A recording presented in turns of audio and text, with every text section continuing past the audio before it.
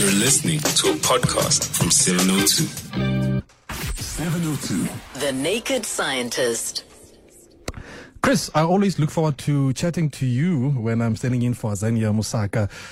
How are you this afternoon? I'm in fine form, although, it's pretty chilly now. We always seem to start these programs talking about the weather, but it's poignant now today. Yeah, it's really cold here. Suddenly the weather is doing what it ought to be doing at this time of year rather than the climate change new norm that we've kind of got used to. So yes, it's cold. Obviously you're having the opposite situation. Well, it's a little bit cloudy here, well, at least in Joburg, but I hope you've got the fireplace on and you're enjoying some marshmallows and whatever it is. No? Well, I will be later when I'm finished talking to you. So. Great stuff, Chris. Thank you so much for joining us. And we're going to go straight to the lines, and we start with Joe in Killarney. Joe, what's your question to the Naked Scientist? Welcome. Hello, Dr. Smith. I want to ask you about the utility of these low-cost, homemade use antigen testing in the diagnosis and control of the disease, as some epidemiologists have suggested.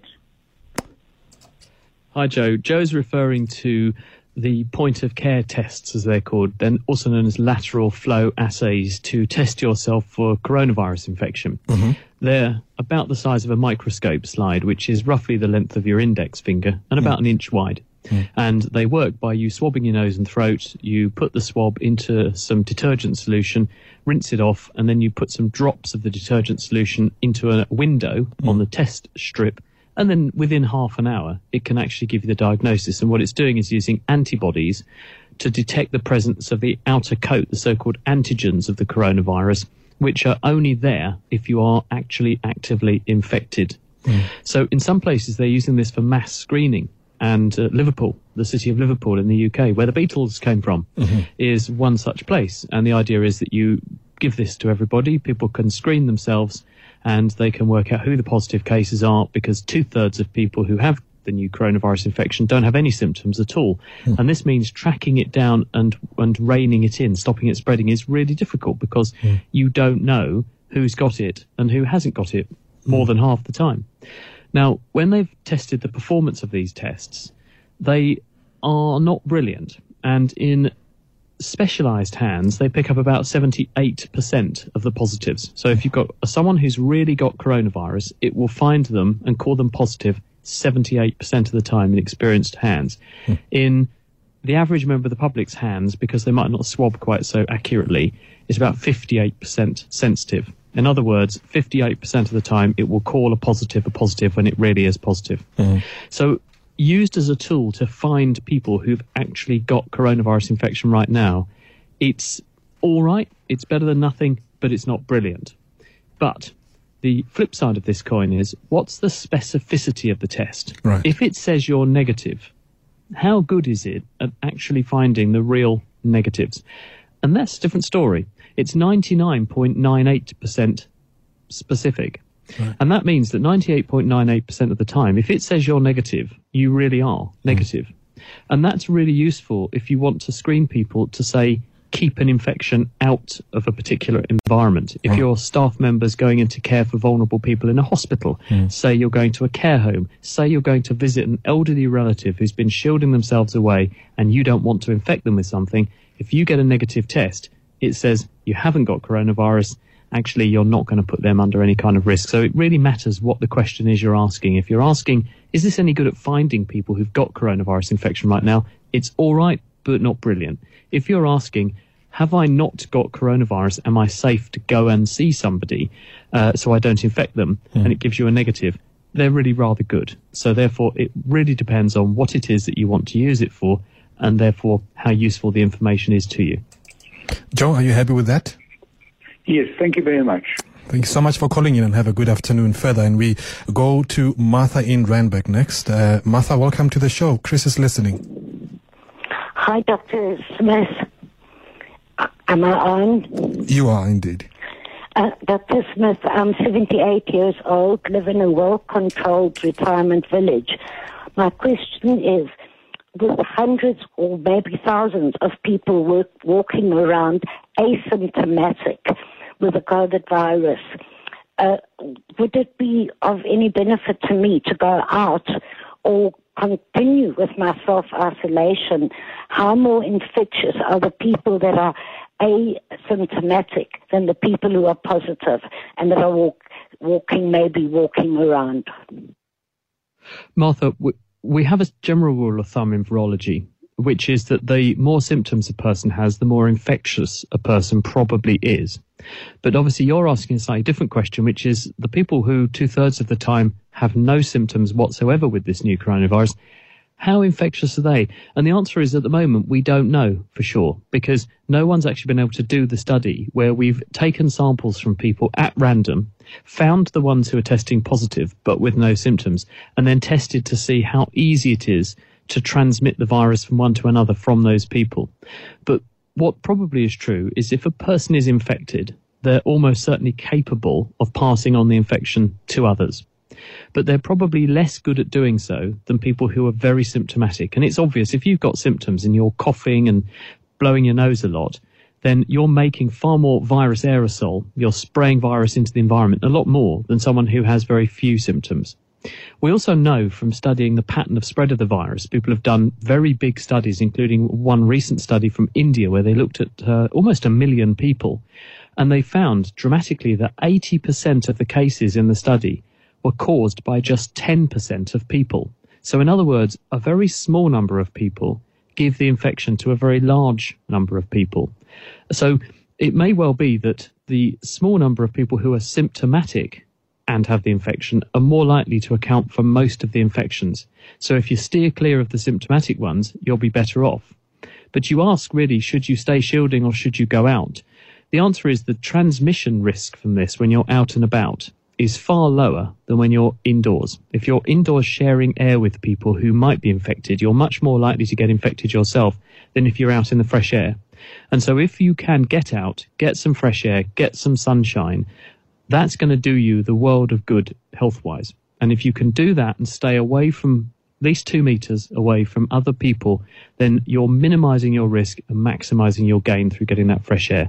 So I would certainly encourage you to get out and about if you can. Try and do so by keeping physical distance from other people, and definitely ask people not to come and see you or visit you and to spend time with you if they have any symptoms whatsoever. And then you have at least reduced the risk to the minimum that you can. Comprehensive answer. Thank you so much, Chris. And we're going to go to a voice note next, and it's about switching on car indicators. Hi, Tseko and Dr. Chris. How's it? Speaking to Ben, good afternoon. From Kenton Park. I just want to find out what happens when you switch on a number of cars indicators at the same time. All of a sudden, after a few minutes or a few seconds, the sequence or the frequency with which they flicker start differing. At first, they'll start together, but as time goes on, then that sequence will differ. Please explain to me that. Thank you. Thanks for your question, Ben. I know what you mean, which is we start the indicators all together. They all start in sync, but pretty soon they diverge. Mm-hmm. Now, the reason for this is that some cars are different. So obviously, if you're comparing all the same cars, that's one thing. But if you've got a mixture of different cars, they all use slightly different circuitry. Right. And the way that those things work, it's a system that basically allows a current to flow for a period of time. It warms up as the current flows, and then it breaks the circuit transiently, and then it reestablishes and breaks it and reestablishes. Different circuitry is going to do that at slightly different rates. The wires that are supplying the box that does that might have slightly different resistances. The voltage that's running in the car is going to be slightly higher in some cars than others because of the way the voltage regulator works. All these things are going to affect the current that's going to flow through the system that opens and closes the contacts to make the indicator lights flash on and off. And therefore, even though you may take all the same make of car, they may have different units in them which work slightly differently or have slightly different parameters. Then the other factors I've explained also make a difference, and that will together mean that the amount of time it takes the lights to turn on and turn off is slightly different one car to the next. And if you think about it, you're starting from a position where all of them are synchronized, and you're going to a position where many of them are not in sync anymore. There are far more ways for them to not be in sync than there are for them to be in sync. So the probability is they're much more likely to flash out of sequence than to flash in sequence. Tony in Santon, what's your question for the Naked Scientist? Welcome to the show. Thank you. Hi there. Yeah, it's really nothing too serious. Why do some people, particularly American women, why are they so nasal when they talk? Simple and straightforward. Hi, Tony. Well, you could say, well, why do South Africans talk the way they do? Why do English people? I mean, I don't think I've got an accent. If you ask someone else, I have. And it's funny because I went to an American friend of mine who, we went to university together, but in different countries. We got in touch and made friends while we were at university, and we've stayed in touch ever since. We went to each other's weddings, etc. And I was in the States a few years back for something, and I jumped on the train and I went to see her and her family, and she's got 3 children now, and her little boy, we were chatting away at the dinner table, and her little boy just looked up, stared straight at me, and he goes, "You talk funny." And I said, "No, I don't. You're the one who talks funny." But he didn't get the joke. But it's the thing is, it's all about learned behaviour. We talk in the way that we do because we learn to speak from who? From the people around us. Therefore, we adopt the accent, the way of forming speech patterns, the cadence, the way in which we exaggerate certain sounds, the way in which we form our lips and our mouths to make certain sounds. We do it by imitation. And because we do it by imitation, we learn from those around us who all speak a certain way, who've all imitated each other. And because of originally the constraints of geography, if you were, say, in England and isolated in England, you learn to speak like those around you. And there are lots of regional accents in the UK, but you learn to speak that way. If you departed England and you went off and lived in Australia or South Africa and you grew up there, you would very quickly learn to speak like the locals. But there wasn't much traffic back and forth between the places because it involved, in the old days, a big boat journey. It was much harder to travel back and forth. So therefore, those sorts of accents, those sorts of speech characteristics got concentrated in a certain way and tended to become focused on those geographies. So people, not surprisingly, growing up there, began to speak in those particular ways. And actually, my favourite accent in the whole world, I mean, there are 2 of them actually.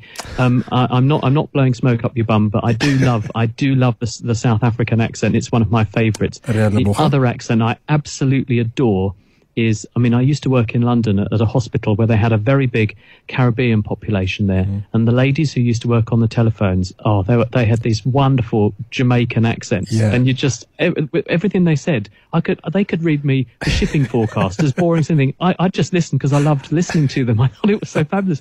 It makes you cheerful just to hear it. It's just the most musical, melodic way of speaking. I just love it.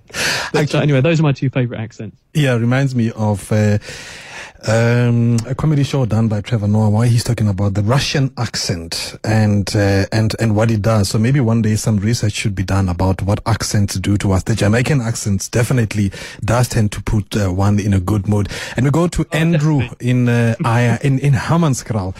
What's your question for Dr. Chris, Andrew? Hello, Dr. Chris. Hi. They say, hi, Andrew. There's a spot on the planet Jupiter, they call it a red spot, which is big enough to swallow the whole Earth. I just want to know how far bigger is Jupiter than Earth? Oh, Jupiter is huge. I mean, you could fit the Earth inside Jupiter about 1,000 times over. It's absolutely enormous. And yes, that red spot could easily swallow the planet. And it's been there for hundreds of years. Early astronomers documented it. It is a massive storm system. Jupiter is a gas giant, which means most of Jupiter is made of gases like hydrogen. There's probably a small rocky nucleus at the center of Jupiter, but most of it is gas, chiefly hydrogen, and it's packed down, but it has a big wispy atmosphere. And this atmosphere moves in the same way that the Earth's atmosphere does. Therefore, it can have storm systems and feel forces in the same way as storm systems create forces and adopt sort of circular patterns on the Earth because of the spin of the planet. We think the same thing is happening on Jupiter and has created that big red spot there. Thank you so much, Chris, for that one. And before we let you go, there's one question that came via WhatsApp, and it's unsigned, unfortunately, but there's a question nevertheless. Does wearing a mask cause any harm to one's health? Breathing becomes heavier with masks on. I'm sure you've been asked this a million times, but I would still love for you to give us an answer to this. As far as we know, then there shouldn't be any health consequences. Obviously, if you're using a nice clean mask, you're not reusing a mask that's dirty, and you take it on and off carefully so that anything sticking to it that's ended up on the outside, and all kinds of germs and things can stick to the outside, are not then showered into the air and you breathe them in, yes. then there shouldn't be any consequence, because they're designed in order not to cause a huge impediment to air going in. The way in which most face coverings actually work to cut down the transmission of coronavirus, I mean, it's not 100%, but it cuts it down a bit, is that they're in the way of most of the particles and droplets that you're spraying out from your nose and mouth. And so if you have that mask material in the way, when you're breathing out, you'll blow the droplets into the mask. When you're breathing in, the air goes round the side and doesn't cause an impediment. So it's not going to cause you to become breathless or short of oxygen. It will arrest droplets coming out, but the air really is not going to struggle to leave your body. And people have done studies and they've not shown any reduction in oxygen levels or a build-up of carbon dioxide by doing this. Most people find it just a bit uncomfortable, and it can cause chapped lips. I've had very, very sore lips through doing this. So I think lip seal and Vaseline sales and petroleum jelly sales are doing wonderfully well in the shops at the moment. Lebu in Soshanguve, one final one. We still have about a minute to go, Doctor. And then he or she says, good day. So I'd like to know from the good doctor why there is no hailstorm at night, because I've seen a few hailstorms in Pretoria during the day, but never at night. Is this a fact, Doctor? Yeah, I've been caught in some pretty major storms in Joburg, and hailstorms included among them. Storms can come at any time of the day or night. It's probably a myth that they're only going to happen during the daytime. It's more likely that what's going on is that you're awake to see it. So when you're asleep, you don't notice it at night, and so you assume, therefore, that it hasn't happened. But in fact, most storms happen most of the time on and off. So no, I don't think there's any evidence that hailstorms are confined purely to daylight hours. And on that stormy note, we're going to leave it. Dr. Chris, thank you so much for joining us. It's a pleasure. You're welcome. And as usual, for being a good sport and giving us all the answers.